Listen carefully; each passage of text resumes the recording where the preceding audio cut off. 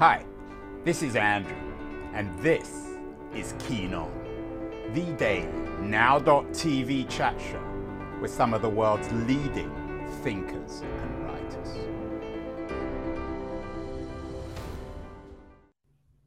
Hello. 2022. As always, I'm talking to you from San Francisco. It's unusually hot here. It's not that hot, but unusually hot for San Francisco, which means the rest of the state is suffering an extreme heat wave. Forecasters say that the current Californian heat wave is expected to be longer and peak even higher. Surprise, surprise. Another headline from the Washington Post suggests that the unrelenting September heat wave has gripped not just California, but the entire western part of the United States. Here we have an image. It's Labor Day here today. Dangerous heat wave, all extremely troubling. It reminds me of a show I did last year with Lizzie Johnson, who wrote a book called Paradise about the wildfire in Northern California. We seem to be on the edge, perhaps the tipping point of an apocalypse when it comes to the climate. It's not just California, of course, it's the entire world. One man who's given a great deal of thought to this is Bill McGuire. He's one of the most, I think, influential and perhaps in some ways pessimistic but realistic scientists. His new book is Hothouse Earth, an Inhabitant's Guide. And Bill is joining us from the Peak District today. Bill, welcome. Does your book suggest that we simply have to start living in a hothouse Earth? You had a piece in The Guardian a month or two ago suggesting that 40 degrees in the UK will seem rather cool, perhaps, in the future. Well, absolutely, and that's not my forecast. That's the forecast of climate models in general. That now we've broken that 40-degree barrier in the UK. We'll just see it happening more and more often. And I think the main point I make in the book is that we can't now dodge dangerous climate change, and that's defined really as a global average temperature rise of more than 1.5 degrees compared to pre-industrial times. Now, to actually avoid that, we need emissions to fall 45% in the next 90 months or so by 2030. And in the real world, that is just not going to happen. You've talked about something called climate, you've talked in terms of this climate change about a suicidal joyride. Is that a summary of the book, Hothouse Earth, Bill? Are we on a suicidal joyride? Are we simply not willing to face up to the consequences of our actions? Yeah, those aren't my words. They're the words of a newspaper headline writer. But in a way, we are at the moment because we're simply not acting. Emissions are still going up year on year on year. All right, we have increased percentage of renewables in the energy mix, more electric cars, etc., etc. But the bottom line is what the emissions are doing, and they're doing nothing except going up. So at the moment, yes, we are on, I suppose, what you could call a suicidal joyride, and we need to come off that as soon as we can. Bill, there's been a lot of self-congratulation, general celebration amongst progressives on the latest Biden bill on dealing with inflation and, of course, electric vehicles and solar energy. Are we whistling in the wind here? Is there anything that we should celebrate about Biden's latest bill? Well, I think it's great that it's actually got through, but these are still pledges and promises. We've had lots of those at all the COP meetings that have gone on over the last several decades, all 26 of them. Lots of promises, lots of pledges, but emissions carry on going up. So it would be great if Biden's initiative proved to be successful and if emissions in the US could come down by 30, 40% or even more. But, I'll wait and see what happens. We did a show, we've done so many shows on this bill recently with Charles Sable, who said to fix the climate, we need to rewire not just our brains, but our economy and our democracy. You wrote recently or suggested that capitalism won't fix the climate crisis. Is this the problem? Certainly, I've had a number of people on the show over the years, Tim Jackson, whose work I'm sure you're familiar with, Jason Hickel as well. Is the problem capitalism, Bill? Yes, I think so. I mean, it's, a system that's predicated on short-term profit and, let's face it, greed, is what the problem is here. It's caused climate change. It's caused the climate collapse that we're seeing at the moment, and I can't see any way in which it can help us get out of it. So I think when you see climate activists arguing for system change, not climate change, that they're absolutely right. We need a system that works for the greater good, not for the good of the rich and a very small elite. I've heard this so much, Bill. It sounds like the kind of thing that people talk about in university seminars. It's simply not realistic. What happens if we don't do it? What are the consequences, which seem extremely likely in reality, for better or worse? Well, I normally tell people that A, climate change won't solve the climate emergency, and B, if it doesn't, it won't survive the climate emergency. So either capitalism changes or it goes. Either way. What do you mean it goes? I mean, it can't just go. It's a market system. What's it going to be replaced with? Well, I don't think people really understand how serious climate collapse will be. It's societal collapse.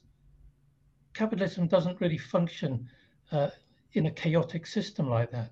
So we won't have stock markets if we carry on the way we're going. We won't have exchange rates. We won't have large corporations. These things will be of the past. If we don't change the way we are living now, then these things won't survive, because our world will be simply chaotic, and it will have broken down from a global community into lots of tiny, isolated communities just trying to survive. I mean, that sounds terrible, but at the moment, I see no prospect of that being avoided. Bill, later this week, I've got my old friend Douglas Rushkoff on the show, who has a new book out suggesting that the very wealthy, particularly the tech elite, the tech billionaires, are preparing to escape the Earth to find other planets to colonize and settle on. Is this one of the consequences? Is this one of the explanations of people like Jeff Bezos and Elon Musk's obsession with space to actually escape this Earth? Well, it's difficult to say. I mean, it isn't just escaping to other planets. I've seen some early reviews of the book, and it's clear that a lot of these people are also planning sort of guarded redoubts in New Zealand and other out of the way places where they can barricade themselves in, and they hope avoid the consequences of societal breakdown. One thing I do think it signals is that these people who are making money out of the rest of us see the way things are going, and in a sense, that's confirming what I said a few minutes earlier, that at the moment we look as if we're heading for a breakdown of certainly society as we've known it for several hundred years. So they may not be migrating to other planets, but they certainly see what's coming and certainly don't want to be part of it. Bill, do you have a year in mind? One of the years that has intrigued me is 2045. That's the year that white America will no longer remain in a majority in this country. Is there a particular year, perhaps symbolic or otherwise, in the future in which all this is going to change unless we actually address the crisis? Well, I would have said maybe by mid-century we'll really start to see the impact of global heating on the planetary system. But I've been staggered by the speed with which global heating, a small temperature rise of just over 1 degree C, is now translating into extreme weather right across the planet. So I think as early as 2030, we will see serious impacts on everyone, and climate breakdown will be insinuating itself into every aspect of our lives very, very soon. That's just a decade hence. But things are just happening so quickly now. in your last book, you distinguish between doomists and appeasers, people who suggest, and we've had many of them on the show, suggest, well, through capitalism, through the market, things can get fixed. Why are appeasers, in your mind, so dangerous? Well, I don't think we're going to act as we need to act to tackle the climate emergency until we realize how serious it is. And if people play down the seriousness, then the man in the street, the woman in the street simply will not take on board how bad the situation is, and they will not act, and they won't push their governments to act. So we have to tell it like it is. We have to level with people and say that this is a catastrophic situation we're facing. We have no means of solving it. Geoengineering will not solve it. Carbon capture on a global scale will not solve it. We need to do things within the next 90 months. We need to change the way we live, slash emissions within 8 years, less than 8 years, or we're in deep, deep trouble. But Bill, you know that's not going to happen. 90 months is 7 years. Liz Truss just became prime minister in your country, in the United Kingdom today. She's talking about tax cuts, trying to innovate, trying to make more change. You know as well as I do, it's not going to happen. Yes, I do know it's not going to happen. That's why my book's called Hothouse Earth: An Inhabitant's Guide, because we're going to be living, and our children are going to be living, and our grandchildren are going to be living in a world which is chaotic, suffers from extremes of weather, and in which things are beginning to break down. That's unavoidable now. We can't dodge dangerous climate change, but that doesn't mean we don't act. We have to act as quickly as possible to stop dangers becoming cataclysmic. I want to get to what we do, because obviously that's critical. But I'd like to also talk about the global side. You know, we talked about California. It's pretty hot here, but there are some countries, it seems today, in which the consequences of your catastrophe are quite self-evident. Pakistan, for example, where I think a third of the country now is underwater. How much worse do things have to get? Or do they have to get really bad in a place like America, or Germany, or France, or China for us to act? Yeah, I think you're right. I think, you know, terrible as it is, I think too many people in the developed countries who've actually caused this situation in the first place don't seem too bothered about massive floods or huge storms in other parts of the world, in the majority world, as we call them. So we do need to see these sorts of things happening on this scale in, as you say, Europe, the United States, Australia, China, before we'll even start to sit up and take notice. What do we make of the appeasers? We had one on the show, David Victor, who talks about good news on the climate front, why things aren't quite as apocalyptic as some believe. I think Victor was credible, but I've had other people on the show who simply represent trade organizations of one kind or another. Are these people selling out humanity, the appeasers, Bill? Yes, they are. There is no good news on the climate change front, none at all. No, I always look, as I say, to the bottom line. What are emissions doing? They're going up. Apart from a small blip during the pandemic, they're going up as quickly as ever. So, you know, we're making no inroads at all at the moment. What about the way in which we seem to, if not confuse, make the conversation about the environment also about politics? The latest environmental catastrophe in America is about Jackson, Mississippi water crisis. The BBC leads with environmental racism, and certainly the impact of the water crisis on Black Americans is much worse than on white Americans, but it seems to only have become major news when it's affected white Americans. Do we need to separate the politics, the racism, and the other isms and just focus on the environment itself, Bill?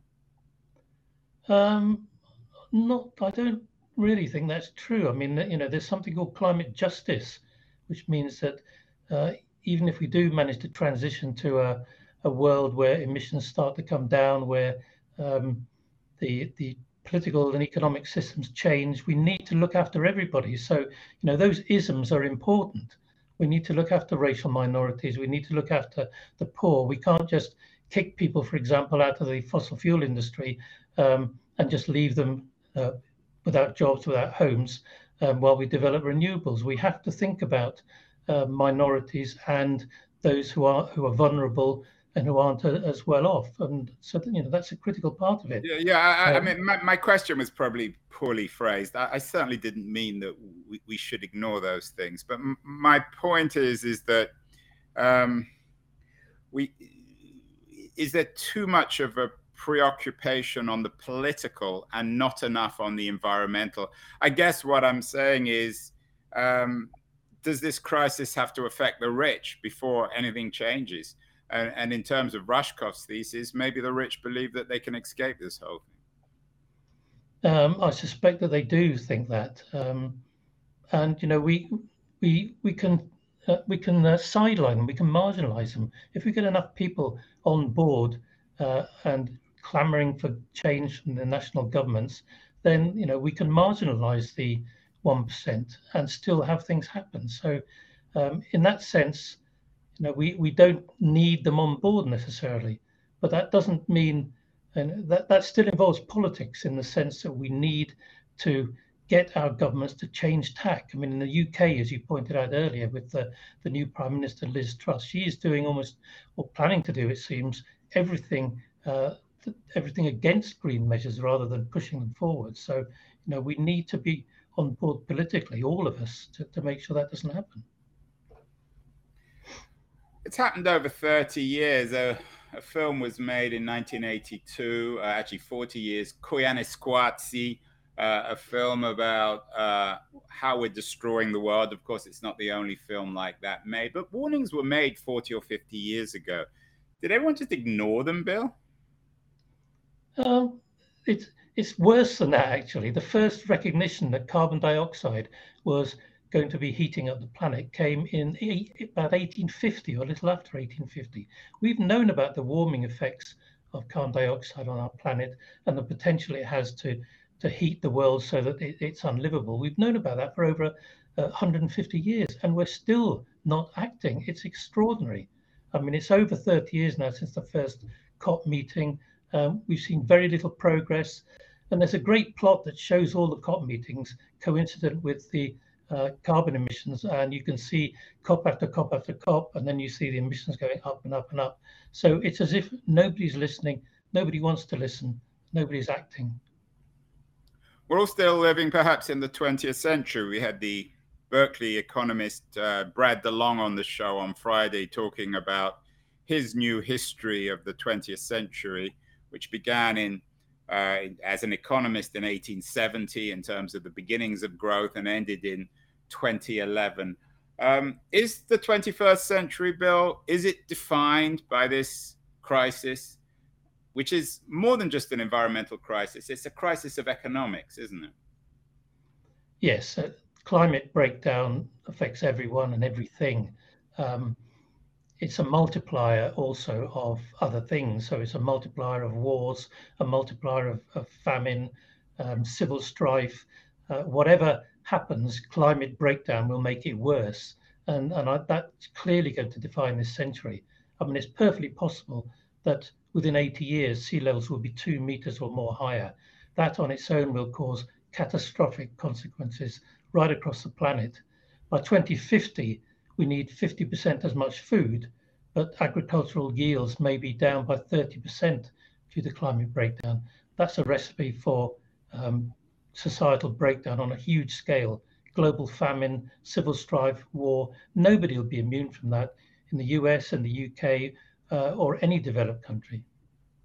We had George Monbiot on the show recently. He has a new book. I'm sure you've read it, Regenesis, How to Feed the World Without Devouring the Planet. I also host a show called the Regenerate Forum, which deals with regenerative economics. We talk to a lot of farmers experimenting and pioneering regenerative agriculture. Is that one fix, Bill? What do you think of Monbiot's thesis? I think it's great. And I've read a little bit about regenerative farming. It's fantastic. But, at the moment, it's happening on such a tiny, tiny scale. If we can adapt things, change things so that that can operate on a more of a global scale, we might have some chance of at least stopping the dangers becoming cataclysmic. But as usual, all these possible solutions which work okay on a small scale, we've never actually tried to adapt them to the planet as a whole. So, who knows where we're going to end up with this? But I'm a great fan. You've been warning about this, us about this for years, Bill. Global catastrophes, waking the giant, surviving Armageddon. You're also a signature for a science oath. Is that where we should start? I mean, what difference is science? Scientists have been signing these oaths, these letters for years. They don't make any difference either. Well, all scientists haven't been signing them. I mean, one of the issues is that many climate scientists do the work, publish the work, but don't say too much about it in public. And I'm on record as saying that I know climate scientists who are far more scared in private than they are in public, and they will say things in conversations down the pub that they would never say or put in a paper or make in a public statement or an article. And what we need is for all climate scientists to be up there shouting about what a terrible situation we're in and why we need to act now. It's no good just writing the papers, doing the research, publishing it, and then getting on with something else and keeping your head down. Not by no means all are like this, but there are too many still, and they need to shout from the rooftops. A lot of people are going to be listening, watching this, Bill, and feeling quite ill about the future, particularly for their children and grandchildren. What can they do? What can ordinary people do? Is it enough to recycle, to buy an electric vehicle, to buy your book? I mean, what can people do? Well, we know what people can do individually, and I think all that information's out there, but that can only take us so far.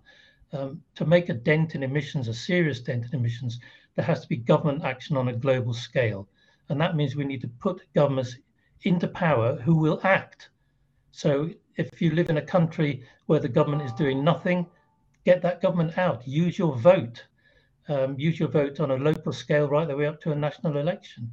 Also join an organization, a grassroots organization that is taking action. I mean, Extinction Rebellion has pushed climate change way up the agenda more than any number of climate scientists. Although they base their work on climate scientist research, they still have, in terms of the public profile, they've really pushed the problem up there. So find out about your local Extinction Rebellion group, join it and act, help them to act. And it'll make you feel better, it'll make you feel more positive, as if you're actually doing something for your children's future and for your grandkids. What about buy my book, of course, yes. Of course, Bill, that goes without saying. Buy or steal. I'm not sure whether everybody needs to read it. Hothouse Earth. What about the traditional environmental parties? I say traditional, they're still not quite traditional. The Greens of Europe in particular. Are they models? Are they addressing this crisis appropriately in your mind? I'm not sure if they're doing everything they need to be doing, but they're certainly preferable to other parties who have agendas that are dominated by fossil fuel interests. So I would recommend anybody supports and votes for the greenest, as it were, political party in their country or in their state. It shouldn't be difficult by listening to what they say and what they write to determine who that is. There's a generational quality, at least, to the doomsday thinking that you present in your work, particularly in Hothouse Earth. Greta Thunberg famously has become a spokeswoman, I guess, for a younger generation, talks about the blah blah of the international community, of these UN conferences. Do they have any value, Bill? Is Greta Thunberg right about this blah blah of the United Nations and Glasgow and all these other accords and protocols? She's absolutely right. I mean, I was at Glasgow at COP26 this year. There were extraordinary events going on outside. the fringe, if you like, of the conference, very hopeful, very optimistic. Inside, yes, it was blah, blah, blah. There were promises made, there were pledges made, but no legal framework, no checks and balances on these things. So that, you know, in my book, there was no progress whatsoever. So she's absolutely right. Yeah. How are you personally dealing with it? It must be rather depressing. You're living up in the Peak District, which is a beautiful part of the world. You're also writing short stories, and you remain a volcanologist studying volcanoes. You ask in a previous piece from 2015, are we ready for the next volcanic catastrophe? Is this current hothouse crisis, has it dwarfed all your other concerns? Are you still writing fiction, Bill? Are you still worried about volcanic eruptions, or should we forget about that for the moment? I'm still interested in volcanic eruptions, but climate breakdown really does overwhelm everything else.